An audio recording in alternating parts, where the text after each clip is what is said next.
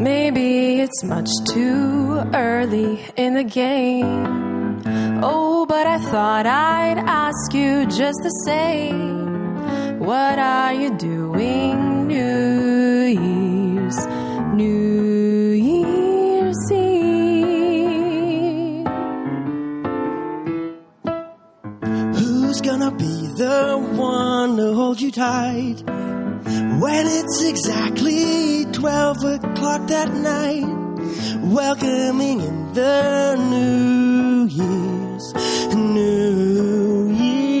Eve? Maybe I'm crazy to suppose I'd ever be the one you chose. Out of 1,000 invitations you'd receive. Oh, but in case I stand one little chance, here comes the jackpot question in advance. What are you doing New Year's Eve? What are you doing New Year's Eve?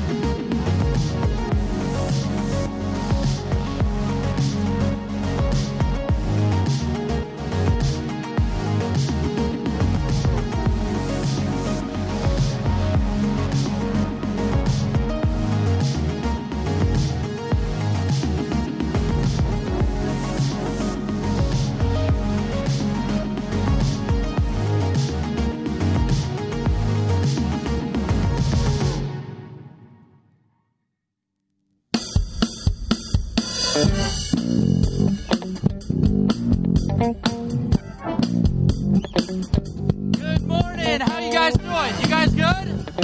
Yeah? All right. Well, hey, it's New Year's Eve. So what we thought we would do this morning is help you out with some of the dance moves that you might need at whatever party you're going to.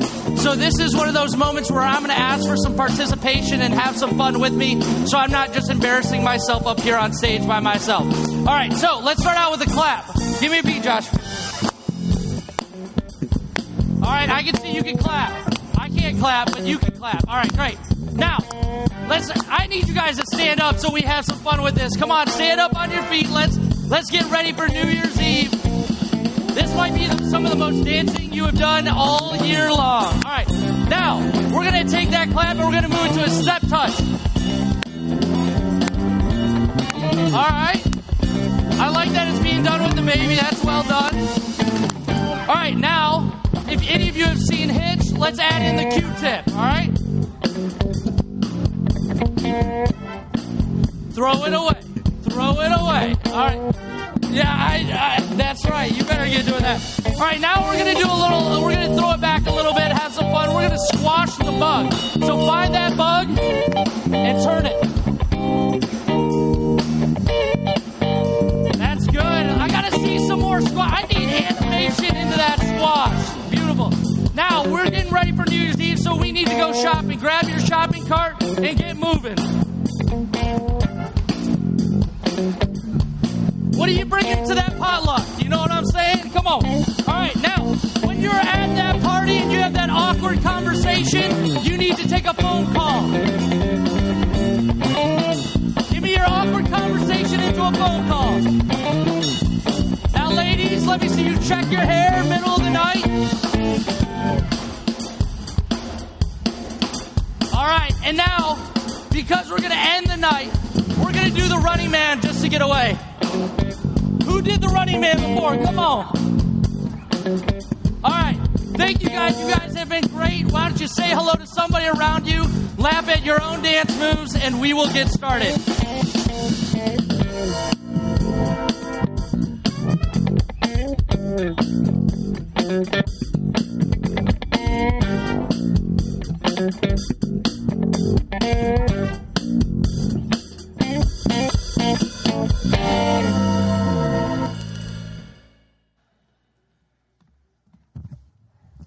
All right.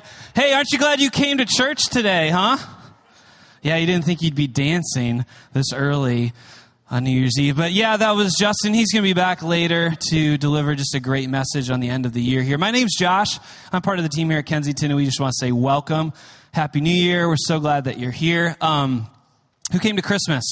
Christmas at Kensington. Yeah, it was awesome. Thank you so much for bringing your neighbors and your friends, especially if you're someone who maybe came as a guest and are back now. Again, super special welcome. If you are new, we want to invite you to check out Starting Point in the lobby.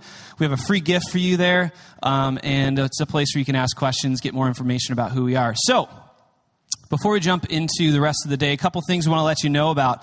If you've been coming for maybe the last 5-6 weeks, or maybe received in the mail at home, you got our year-end giving storybook, and it was full of powerful stories of life change from this past year at Kensington, all because of the faithful generosity of people like you, like me, and from all of our other campuses making this movement and funding this movement. And so we have a special year-end message from our founding pastor, Steve Andrews, and we're going to watch that now. Hey, I hope you've had an amazing Christmas holiday. And I know that many of you, tons of you, have made a year-end Christmas gift to Kensington, and that some of you are still planning on it. I want you to know that today is your last day in the service and also online to make this happen. And I want you to know even more than that your giving and your partnership means the world to me. We have no idea how many people God is going to allow us to touch in 2018, but your giving allows us to blast into a new year. Thank you so much.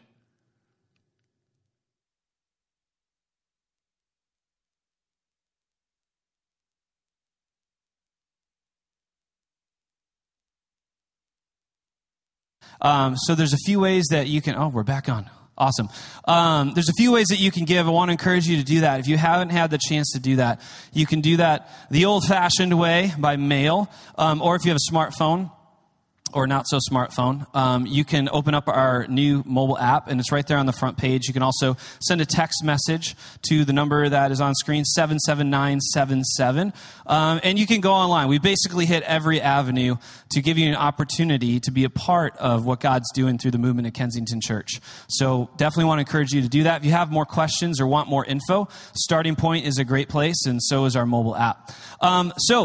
2018 is literally around the corner. It starts tonight at midnight. So tomorrow we're kicking off a brand new year. And we've got some great things in store. We have a brand new weekend series that starts next week on the 7th. We also have an event that is for anyone who serves and who leads at Kensington Church. And so check these videos out, and then Justin Warrens will be up to tell you more about that and get into today's topic.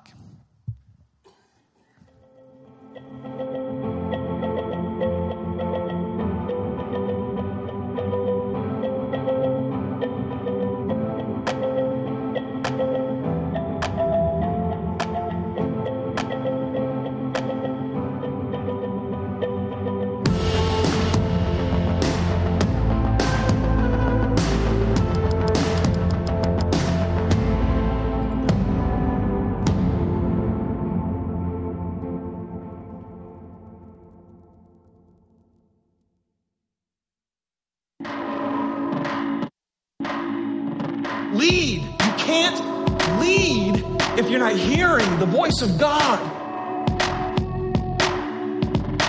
Together, there is nothing that we can't do. I really believe that God has given us a sacred trust.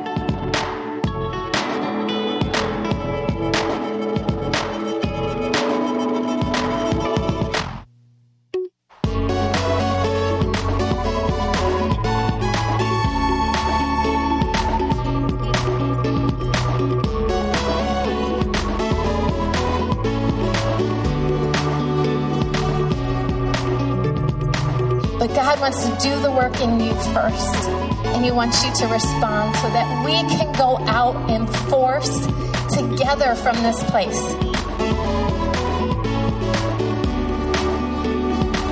Good. Isn't this great? This is awesome. So, yeah.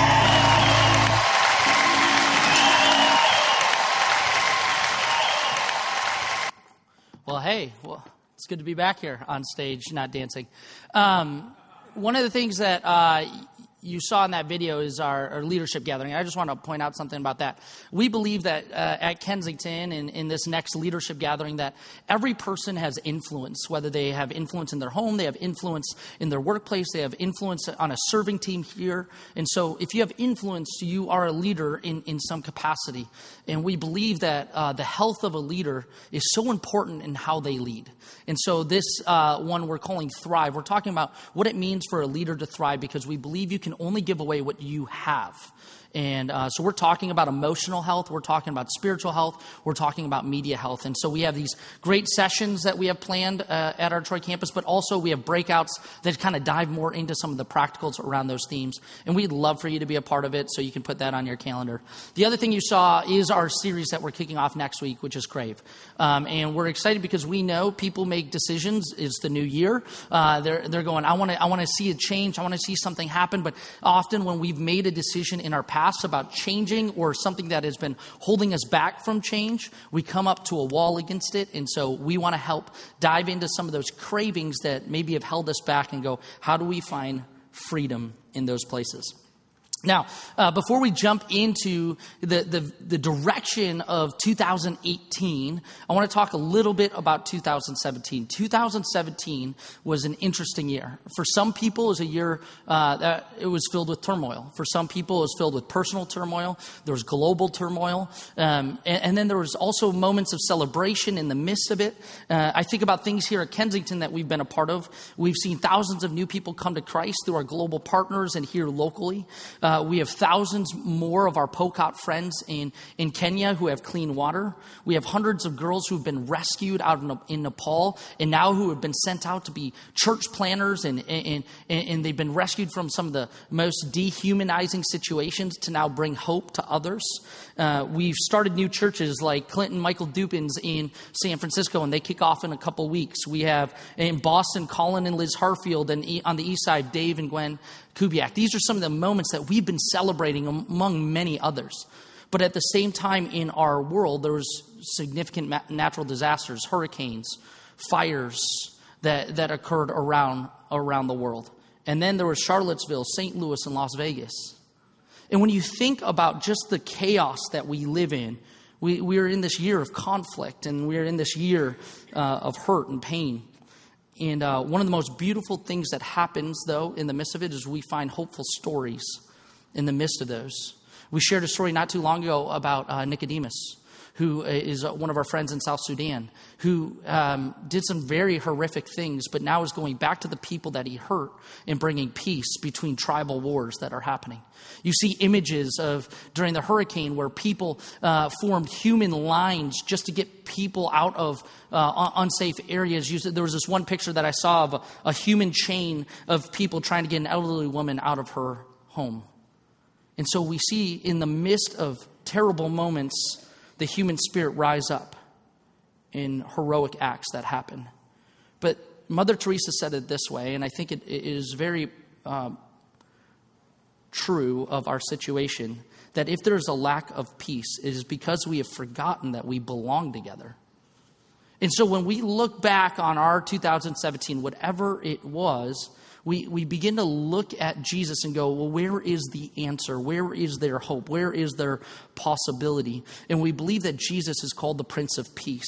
If you are a follower of Christ, you believe that Jesus is the Prince of Peace and he brings peace. And so where there lacks peace, there lacks Jesus.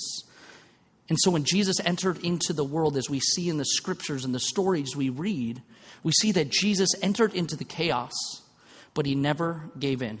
Check this out.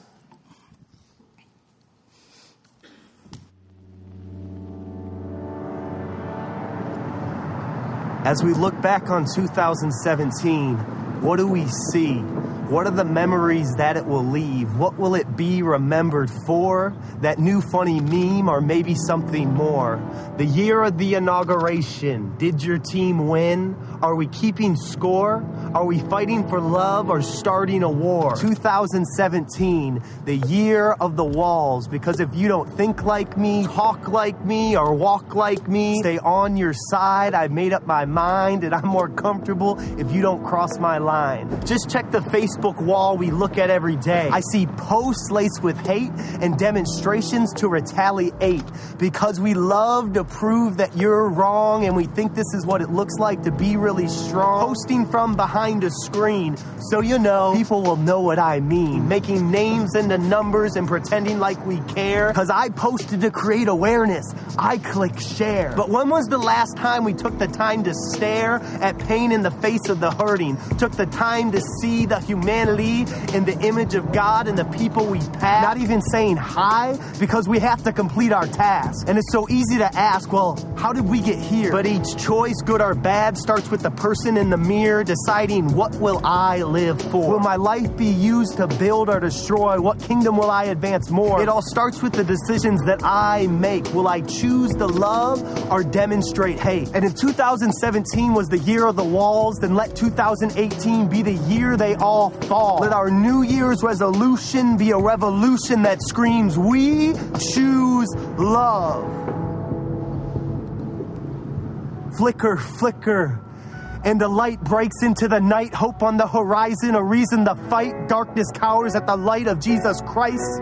This light that's flickering is starting to spread, a spark that's marked by people who become love. Living stones, building blocks of light, illuminating the earth with the good news of Christ. Unity, peace, and love. The weapons of our warfare, bullets that declare we actually care. We're not just stepping into the future, we're intentionally creating a new world. Each good deed, a building block that paints a new mural. There's no walls in heaven, and we declare there shouldn't be any here. So we stop to hear the voice of those in pain, listening to hear their stories and remembering their names. And this spark becomes a fire, and this fire becomes a flame. From the ash rises beauty by the power of Jesus' name. So it's important to remember, change starts with me.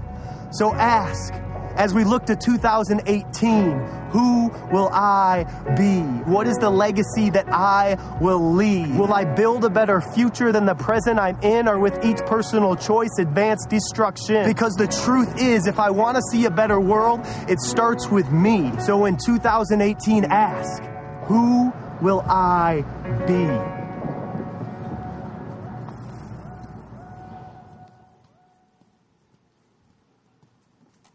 It's a powerful question. Who will I be? And you think about some of the decisions we make, some of the decisions we have been making, or the situations we're in. We're always asking this question of who will I be? And that decision of who I am informs what we do.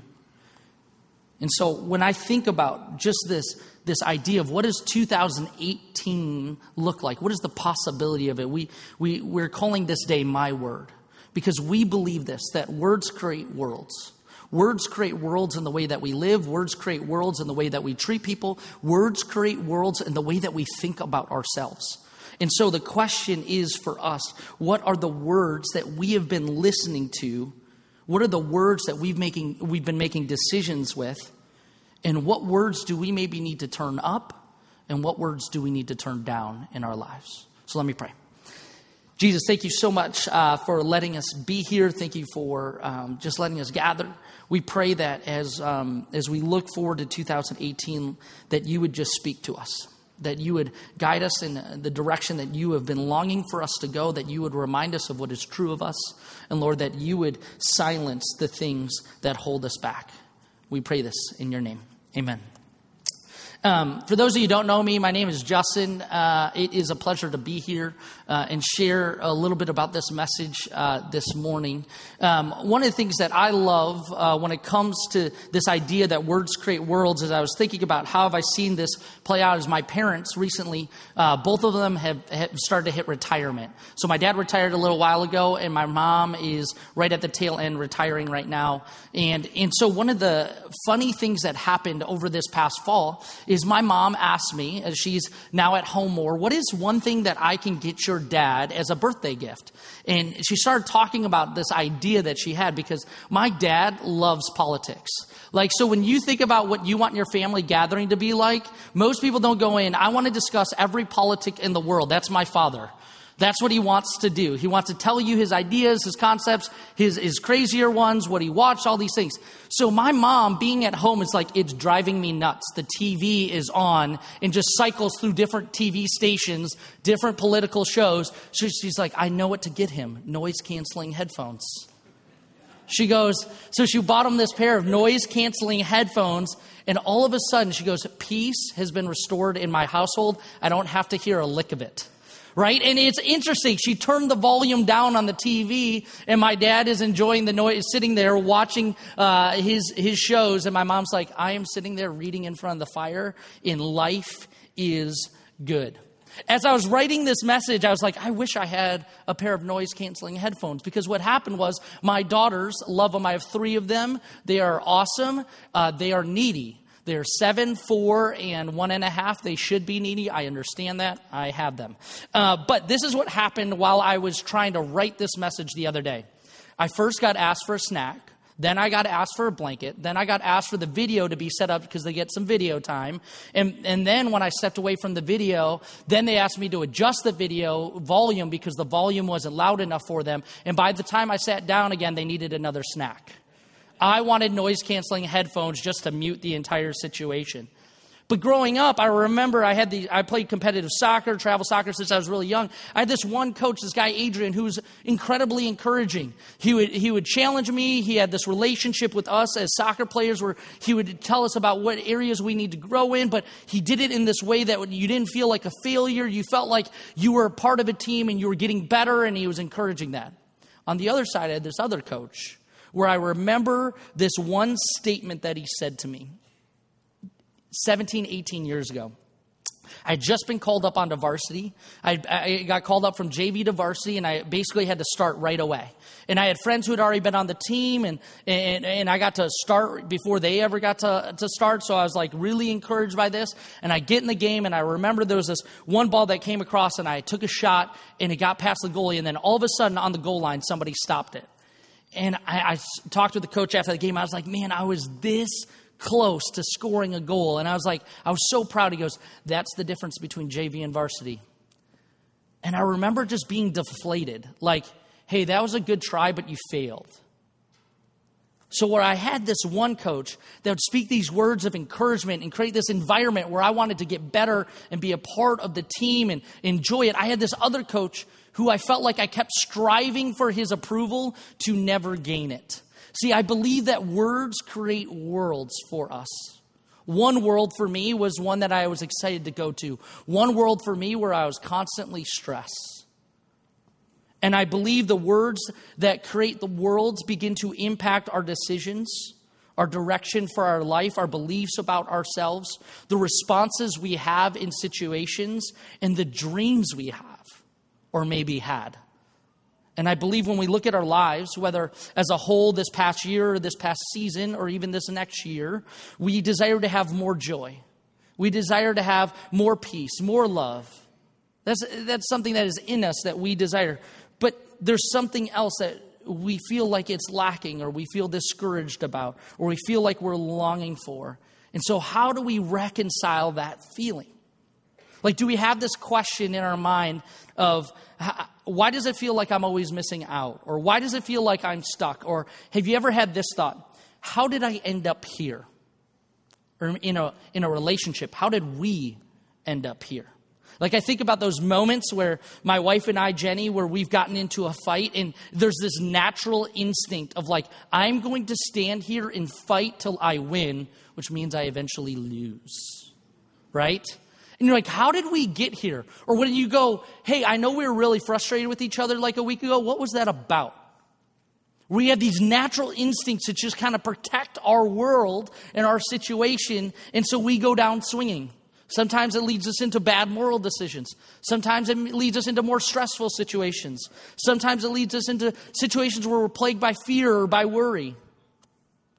This is what I find in conversations over and over again, whether it's with adults, students, anybody, is that these are the things that we start asking of our world and that we are longing for. And you could probably fill in the blank of what it is you long for right now. One of the things that I think is our words create our worlds, and those inform our reactions. So I don't know what type of driver you are, but I find that there are three types of people when it comes to using the horn, okay? At least here in America. Three types of people. The first person is the one who just doesn't care. Do I have any people who are like, no matter what happens out there, no matter how bad of drivers are, you just don't care. You don't react, you don't hit the horn. Anybody? Okay, there's not many. Okay, not a shock. So it's like when something happens on the road, this is me actually, and it frustrates my wife, but like somebody will cut us off. I'm like, whatever.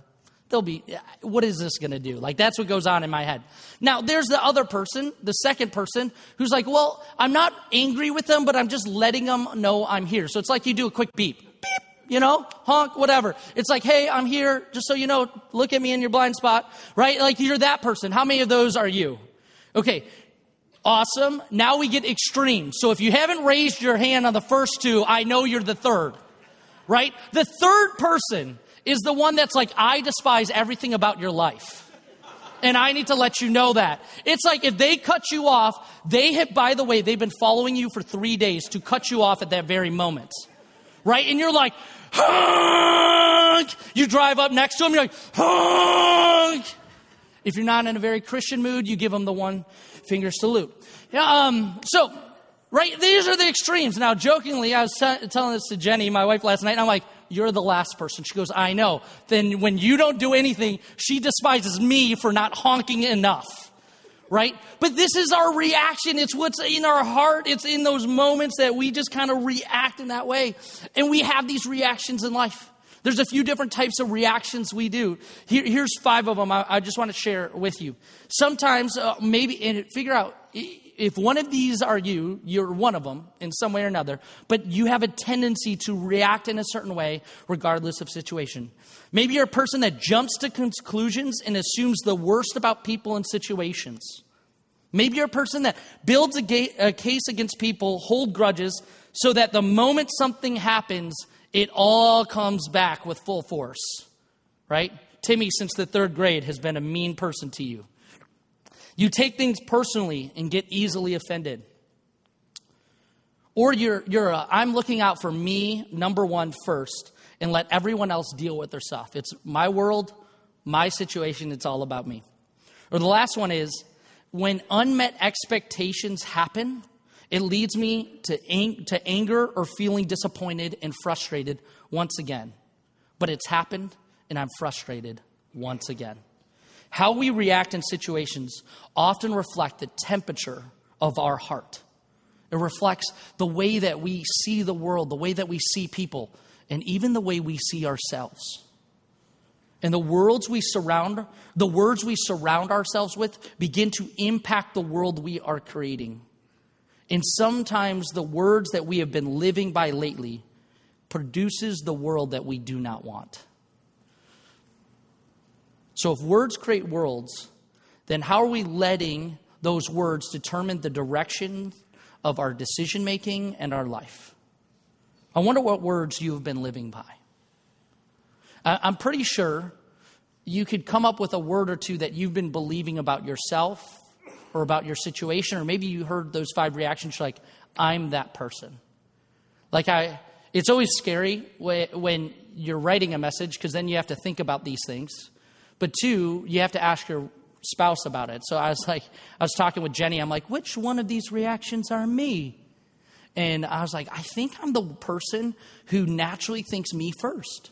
I think that's my world. I'm just kind of caught in my world, my situation. That's my natural reaction in life.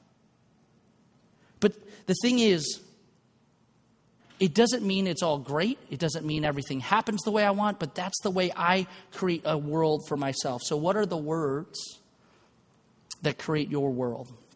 When I read stories in the scriptures where we see Jesus talking about these themes over and over again, I see the story in the Bible over and over, whether it's the Old Testament or the New Testament, that there's a battle going on for our lives. There's a battle between two kingdoms.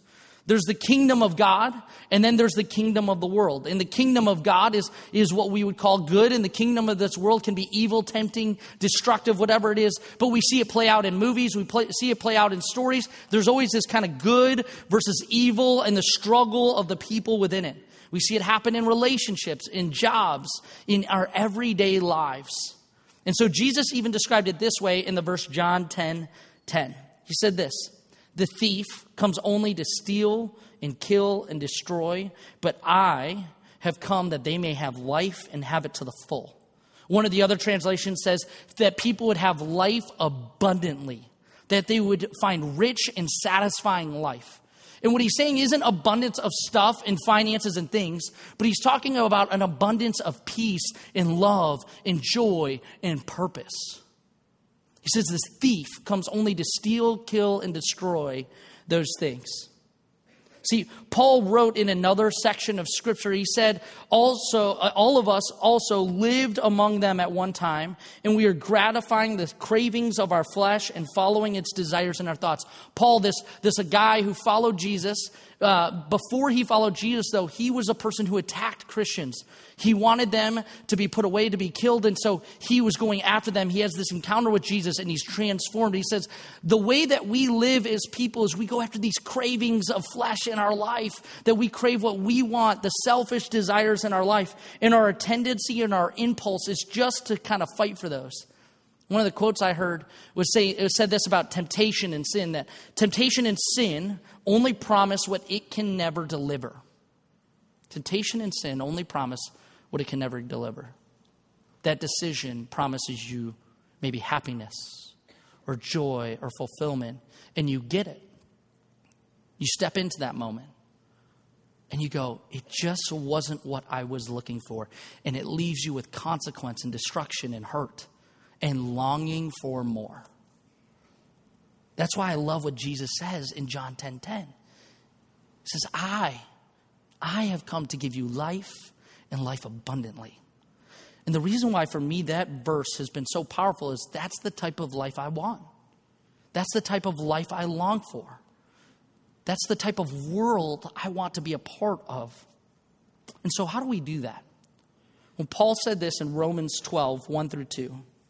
He says, therefore, I urge you, brothers and sisters, in view of God's mercy, to offer your bodies as a living sacrifice, holy and pleasing to the Lord. This is your true and proper worship. So Paul's saying, this is what I want you to do with your life. I want you to serve God in this way because it's going to be better for you and for those around you. That's what he's saying.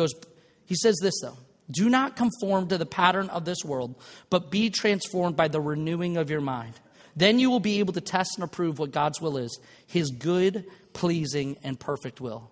He goes, this is what I know about you and me, is that we need our minds, our hearts renewed.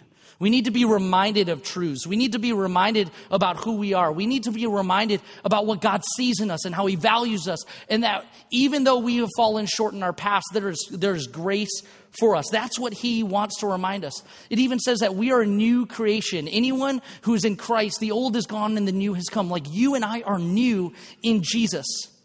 But our tendency, my tendency, is to drift. I drift towards complacency. I drift towards Netflix.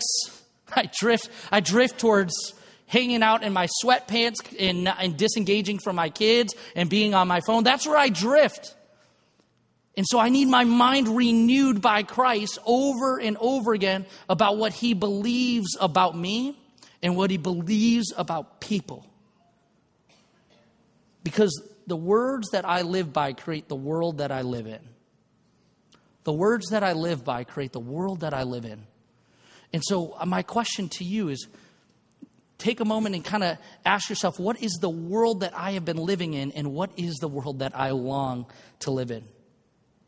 So I was sitting in my boss's office, this guy Kyle, who has a ton of experience, and he's gotten to be a part of many different leadership kind of roles around the world. He traveled around the world on a ship called Mercy Ships and got to bring hope into many different areas through a hospital on a boat, basically. And then he's been at Kensington for a number of years. And on his whiteboard in his office are these 5 kind of thoughts for life. And I asked Kyle, I was like, what is it about these thoughts? Like, where did you get them from? He goes, they're learnings that I've had over the years.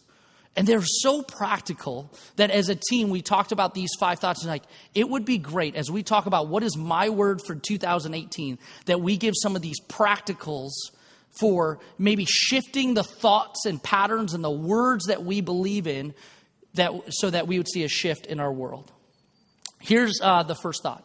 Instead of having this mentality, do more, be more, expect more, have this thought: manage expectations. Manage expectations. The question is, what do you think God expects from you and from others? I sometimes think when I think about what God expects from me, when I'm not kind of living in that renewed mindset, I think God expects more. He wants more of me. He wants me to strive more. He wants me to try harder. He wants me to be more. And I'm always kind of on this journey where it's just not enough. Ever felt like you're just not enough and you need to keep striving and doing? And I'm not saying God doesn't want more for you, but sometimes we get caught into this mindset that if I don't do more, get more approval, strive more, I am unsuccessful as a person, as a follower of Christ, as whatever. But see, I believe that God has a much different view of us. And then what we do is we take those expectations on ourselves and we place them on somebody else. And when they don't deliver, look out, right? Our frustration, our anger comes up. John 6:27 through 29 says this: when Jesus was asked about what does God expect and require of us? Do not work for food that spoils, but for food that endures to eternal life, which the Son of Man would give you. For on him, God the Father has placed his seal of approval.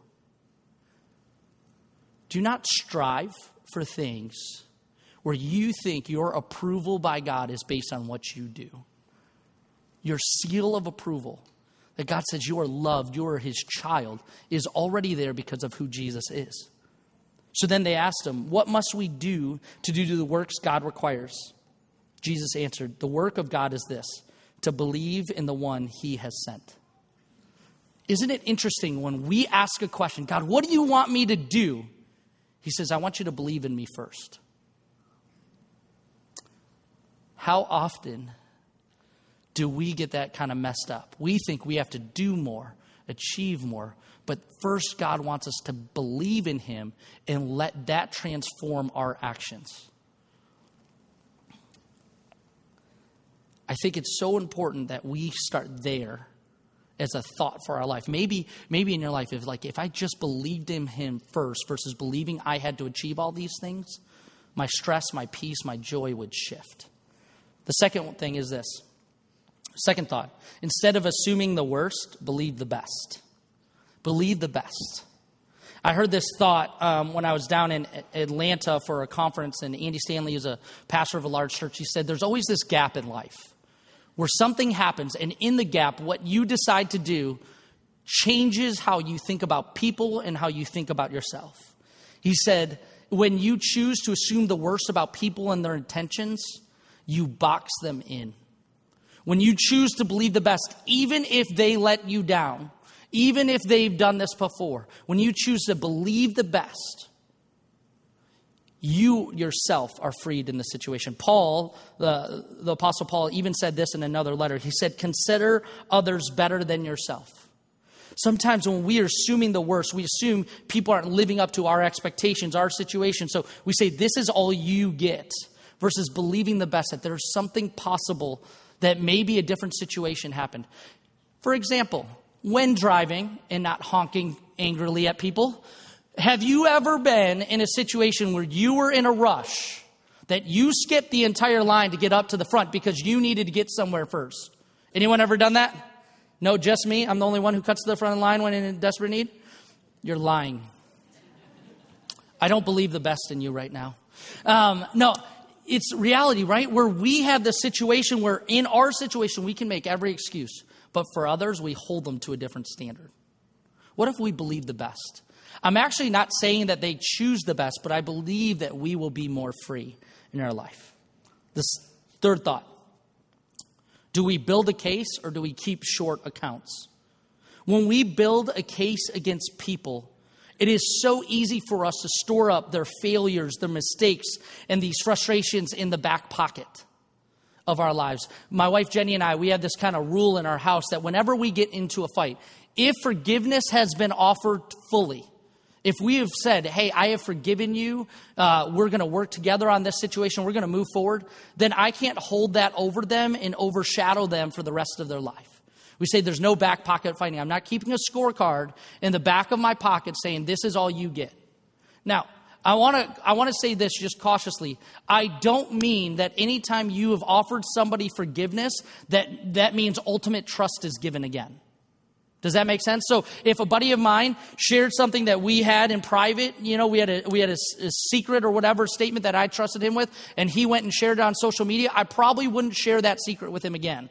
Right? Like, I'm not saying be naive in these situations, but one of the things that is important is when we have chosen to forgive, that we keep that account short. Matthew 5:23-24 says this, therefore, if you are offering your gift at the altar, and there remember that your brother or sister has something against you, leave your gift there in front of the altar. First go and be reconciled to them, then come and offer your gift. One of the things that Jesus is saying is this, is when we want to worship God, when we want to experience God, when we want to hear from God, the most important thing we do first is we start with reconciling in relationship. Because it affects our ability to worship. Forgiveness, this is Max Lucado, he said this. Forgiveness is unlocking the door to set somebody free and realizing you were the prisoner.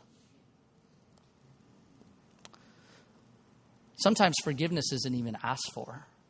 But we have a choice as people to keep a short account and offer forgiveness so that we aren't stuck in shackles. The fourth thought is this. Instead of gratifying ourselves, move in the opposite spirit. Galatians 5:16 says this. So I say, walk by the Spirit, and you will not gratify the desires of the flesh. For the flesh desires what is contrary to the Spirit, which is the Spirit of God. And the Spirit which is contrary to the flesh. They are in conflict with one another, so that you are not to do whatever you want. But here is the fruit of the Spirit. So you have your choice, right? Am I going to walk in my flesh, in my world, the kingdom of this world, or I'm going to walk in the kingdom of God? But here's the fruit of the Spirit. It's love, joy, peace, forbearance, kindness, goodness, faithfulness, gentleness, and self-control.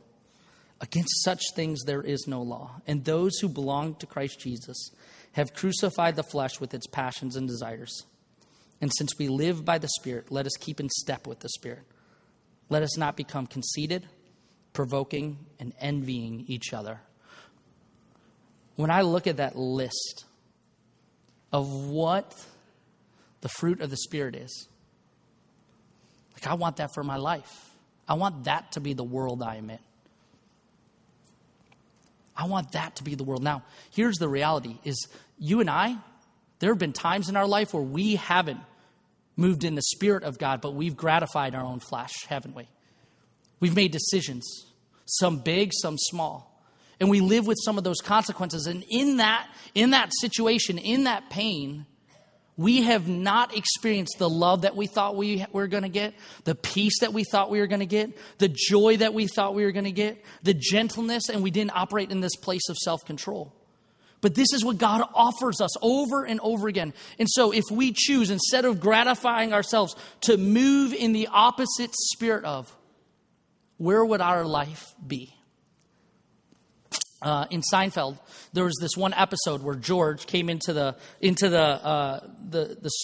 place where they were eating, and he had this moment, and the quality was so bad I didn't want to show you it. It was terrible. But I'll tell you what happened. He sat down. He goes, everything in my life isn't the way I wanted. And he goes, all these things that I wanted, nothing's in my life the way I wanted. And he goes, so I'm just going to do the opposite. Everything, I'm going to do the opposite. The waitress comes over and says, do you want coffee? No, I want tea. You know, it's like, I'm going to do the opposite. I'm going to do something different. Do you want Commonwealth coffee? No, I want terrible coffee. You know, it's like, these are the things that he was deciding. And so he goes up to, he says, there's a girl over there that's pretty. Well, she doesn't want to date me. I have no job. I live with my mom. These are the places I'm at. So I'm not even going to talk to her. He goes, never mind. I'm going to tell her the truth and I'm going to do the opposite. Goes over to the girl. He goes, I have no job. I live with my mom, blah, blah, blah, blah, blah. Do you want to go on a date? And she goes, hey.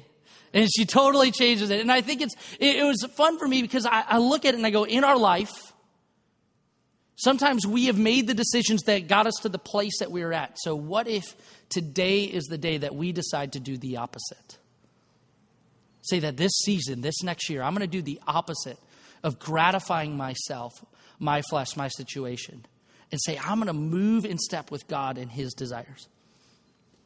I think it's one of the reasons why our series next month, Crave, is so powerful. Because I think we're talking about the areas that maybe we have been gratifying ourselves or we've been drawn to and saying, how do I move in an opposite direction? Right now in the service, I want to receive our offering before we kind of come to the end of the message, because I think there's something really powerful at the end that I want you to be able to be a part of. And so one of the things here at Kensington, if you are a part of Kensington, you've been giving, I just want to say thank you. It is incredible what we get to be a part of. I am truly grateful for the stories, the life change, the transformation, the impact that your finances are a part of.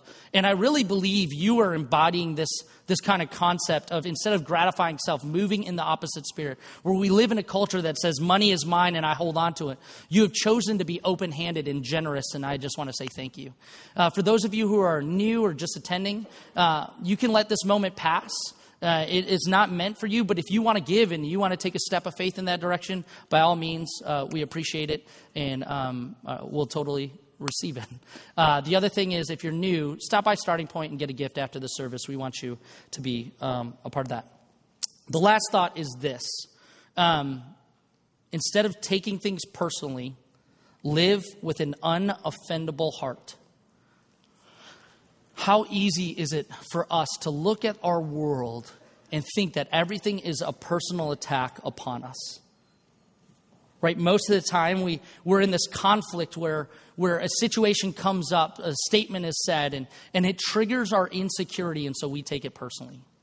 Some of you just took it personally that I said don't take it personally. Right? It's like we are that stuck in our ways, in our trenches. But I think God has something far greater than us worrying and being concerned about how everyone else is personally attacking you, and instead to live differently with an unoffendable heart. Ezekiel 36:26 says this: I will give you a new heart and put a new spirit within you. And I will remove the heart of stone from your flesh and give you a heart of flesh. So instead of having this heart of stone, to have this heart that is human and soft and welcoming. See, one of the things that I think how this happens is we find ourselves maybe at Christmas, with family gatherings, with friends. It's so interesting, the conversations that come up when I'm listening to them. Is like, if it becomes this complaint about people and what they've done and all these things, it's like all of a sudden it was this personal attack that somebody lived their life this way. And we fill our time and our world with these words. These negative words that don't really matter. But what if we lived with an unoffendable heart? What kind of world could we create? What kind of world could we fight for? What kind of world would our identity be if everything wasn't a personal attack, but our identity was tied to Jesus and what he says about us? What kind of word would you need to hear to experience that type of freedom and peace? And what kind of word has God maybe already been speaking to you? So here are the 5 thoughts, right? They're going to come up on the screen. Manage expectations. Believe the best. Keep short accounts. Move in the opposite spirit. And live with an unoffendable heart. What I want you to do is I want you to just think about which one of those is God speaking to me about this year to live differently. Which one of those thoughts would have an impact in 2018? in an incredible way? Which one of those thoughts would maybe push you in a direction where you experience the joy and peace and the world you desire? And which one of those thoughts maybe speak against some of the words you have been listening to? A couple years back, I was sitting with my buddy, John Somerville. If you know John and I came on staff about a year apart from each other, and we were leading the high school ministry and the middle school ministry side by side. And so he is one of my best friends, one of the people that I love and just love doing life with. And one time we were sitting out by a campfire and we were talking about the words that create our world. And he's like, I feel like there's a word that needs to shift in my mind. And I remember as we were talking, he said this word adventure. He said, I think there's something powerful in the word adventure for my family. Now, if you know John, he does all sorts of adventures. He has a beard. That's an adventure, I think. But he mountain bikes, he climbs, he does all these different things, right? And he's an adventurous type of guy. Builds his own motorcycle. I don't know, just all these things. He goes, but there's something about the word adventure that challenges my heart at the very soul level. He goes, and it was so powerful, is the world that he was in. He was living in Berkeley, Royal Oak at the time. And he goes, I sometimes don't look at my mundane everyday life as an adventure. I don't see it that way. But I think God is telling me that my everyday life can be an adventure. And so years and years ago, he started looking at his life differently of how am I leading my children, leading my wife, leading my family to have an adventure in our everyday life? How am I having them see the world differently, experience the world differently? That it isn't so mundane and boring, but it's powerful and inspiring and impactful. How would I treat people? How would I have more grace for time? How would I manage expectations? How would I believe the best? And so all of a sudden, the story of John and Aaron, where 4 or 5 years later, they decide to go to North Africa to be missionaries and do something incredible, this amazing adventure. The thing I know about John is the adventure started far before that. And I wonder if there's a word for you and I, or word for you in this season, that might challenge you to shift your thinking. For me, I remember that word. I wrote it on my hand. It's son. So simple, but so powerful for me. See, for me, this word means so much. I used to strive for approval in every conversation. I used to worry about what everybody thought. I used to be stuck in this line of thinking that I needed to validate myself to every person. And all of a sudden, one day in my time with Jesus and reading through scriptures, I heard the word son. And it hit me like a weight sitting on my chest. And it was like, God, what does that mean? He goes, I am your father and I love you. You are my son. And you are valuable and loved and approved who you are. You don't need their approval. You don't need to fight for it. Because one, it's not going to happen. And two, it doesn't matter because I call you son.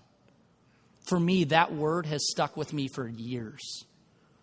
It shapes my decisions. It shapes my reaction. That word creates a whole different world for me. What word might God be speaking to you right now? What word would allow your relationships to be different today? What word would allow you to maybe not be in the pain that you feel or hurt that you've been carrying? What word might bring more impact into your life? What word would allow you to experience more joy in the everyday? What word would offer you freedom and peace and joy? What word is God speaking to you? What word has he been trying to get you to hear, but you've been holding back? See, I believe that God is full of grace and kindness and peace, and he longs for us to experience that fullness that Jesus talked about, a full, abundant life. So what word might he be speaking to you right now that would shape your world?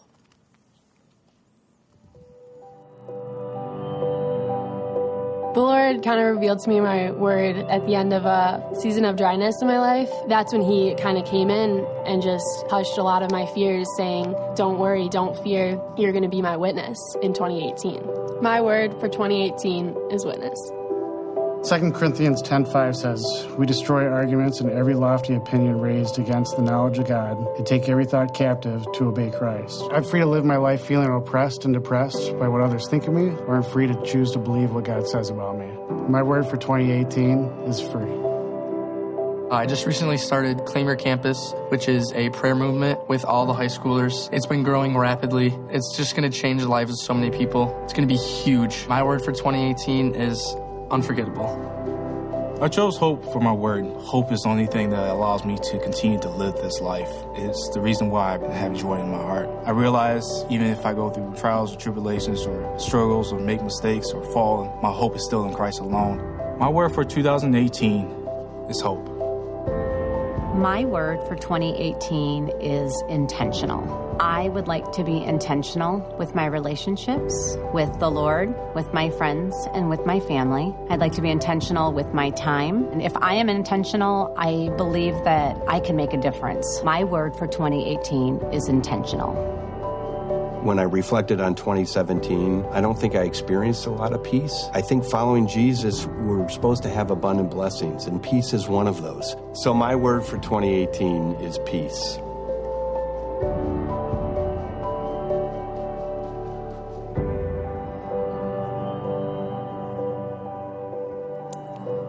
So we gave out these Sharpies at the beginning of the service because we want you to be a part of this too. And so if you don't have a Sharpie or your family doesn't have a Sharpie that you can share, why don't you raise your hand and one of our team members will come up and give you one. But here's what I want you to think about. I believe that God speaks in so many different ways. I was talking with my friend Andrea this past couple weeks ago, and she said, when I read the Bible, there's a word that just kind of pops off the page to me and I just stop. It's like, it isn't this magical moment. It's just this word, for some reason, I can't take my eyes off of it. For some of you, you get a picture. You might go, there's this picture in my mind of something, and I just can't let that go. For some of you, it's literally a word that you just hear like a recording in your mind over and over again. But what I believe is this, that regardless of whatever happened in 2017, that God wants to speak something to you or has been speaking to you and wants you to hear something that is incredible for just you. Because I believe this, that God is a personal God. He loves to be in relationship with his sons and daughters. He loves for them to experience his love and grace and kindness and truth. And I believe the words that we hear are positive. They're not negative. They're not accusatory. They're not about your failures and your mess ups and your hurts, but they're forward thinking. They're about the future. They're about what is possible when we lean into the truth that God came to give us a life that is abundant, full, rich in mercy and grace. And so what our team's going to do is they're going to sing a song. And for some of you, it may be a time where you just stay seated and you listen and you ask God, what is the word that you have been speaking? For some of you, you already know it. And the action of writing it down is scary, but powerful. Yesterday, actually the last couple of days, I've been thinking about my word for 2018. And the word is resolve. Resolve means unwavering, decisive, determined.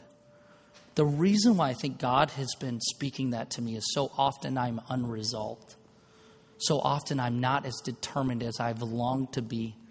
And that I hear God speaking, but I waver in the midst of my own desires to gratify myself rather than moving in the opposite spirit. So what is your word? What is God speaking to you? How does he want to encourage you? Take this time and reflect on that, live in that. And then let our band lead you in singing to God about who he is and what he sees in us.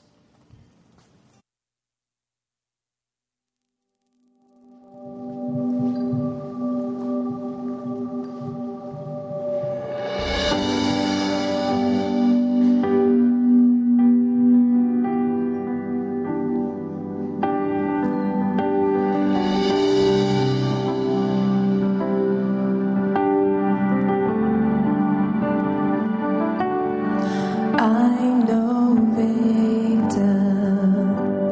I live with a vision. source of love, covered in my Savior's blood. I'm no orphan, I'm not a poor man.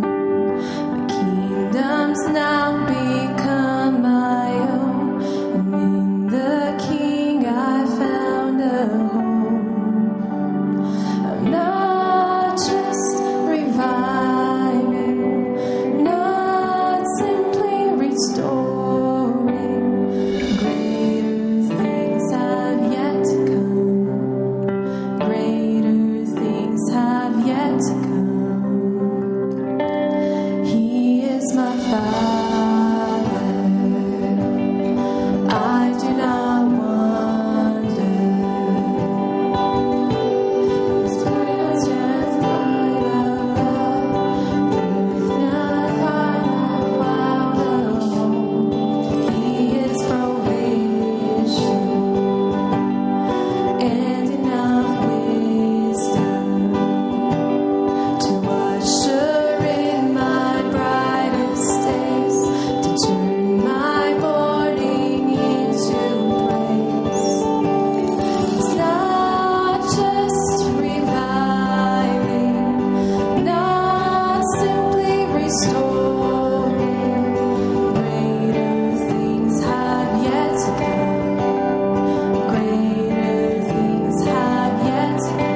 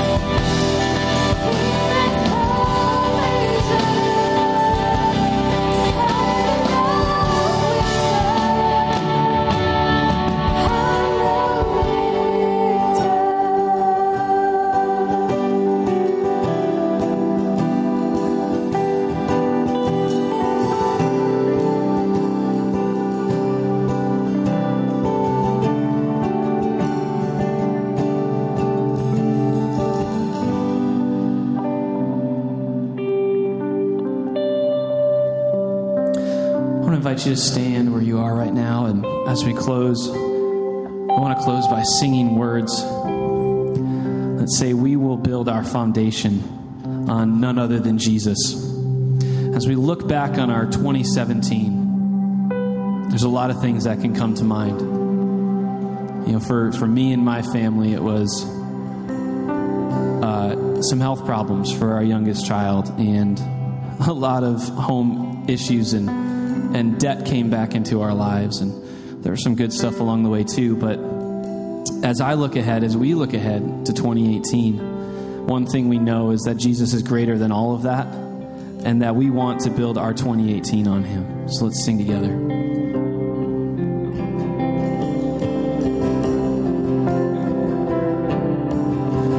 My hope is built on nothing Jesus' blood and righteousness. And I dare not trust the sweetest frame, but wholly trust in Jesus' name. Let's sing that again. My hope is built. My hope is built on nothing less than Jesus' blood and righteousness. I dare not trust the sweetest frame, but wholly trust in Jesus' name.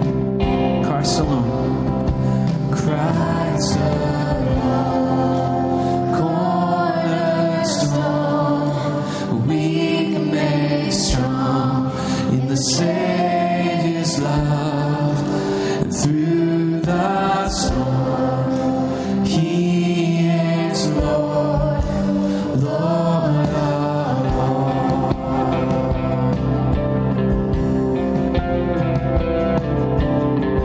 When darkness seems to hide His face, I rest on His unchanging grace. In every high and stormy gale, my anchor holds within the veil. My anchor holds within the veil. Christ alone, cornerstone, weak and made strong in the Savior's love. Through the storm, He is Lord, Lord of all. He's Lord of all.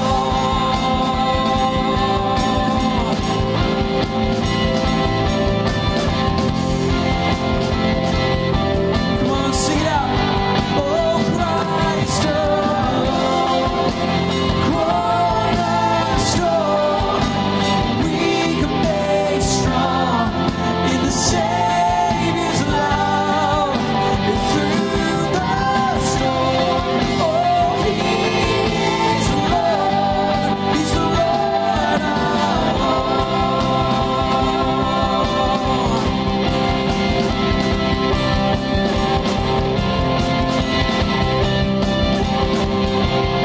When He shall come with trumpet sound, oh, may I then in Him be found. Our hope, just in His righteousness alone, faultless stand before the throne. With our hearts. Christ alone, cornerstone, weak and made strong in the Savior's love. And through the storm, He is Lord, the Lord of all.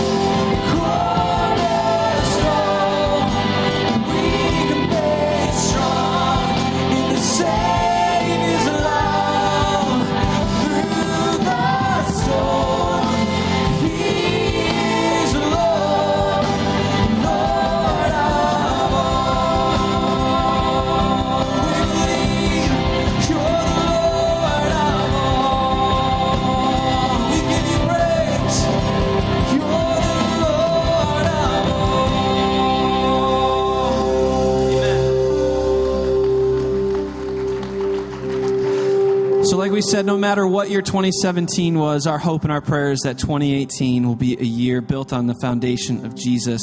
We want to wish you a happy new year. If you would like to pray with somebody, we have an amazing team of people that will be down front right after our service in a second here. If you have any questions at all about what your next step might be here at Kensington Church, I want to invite you to go to Starting Point. We'll see you right back here next week for the start of our brand new series, Crave. Happy New Year, everyone.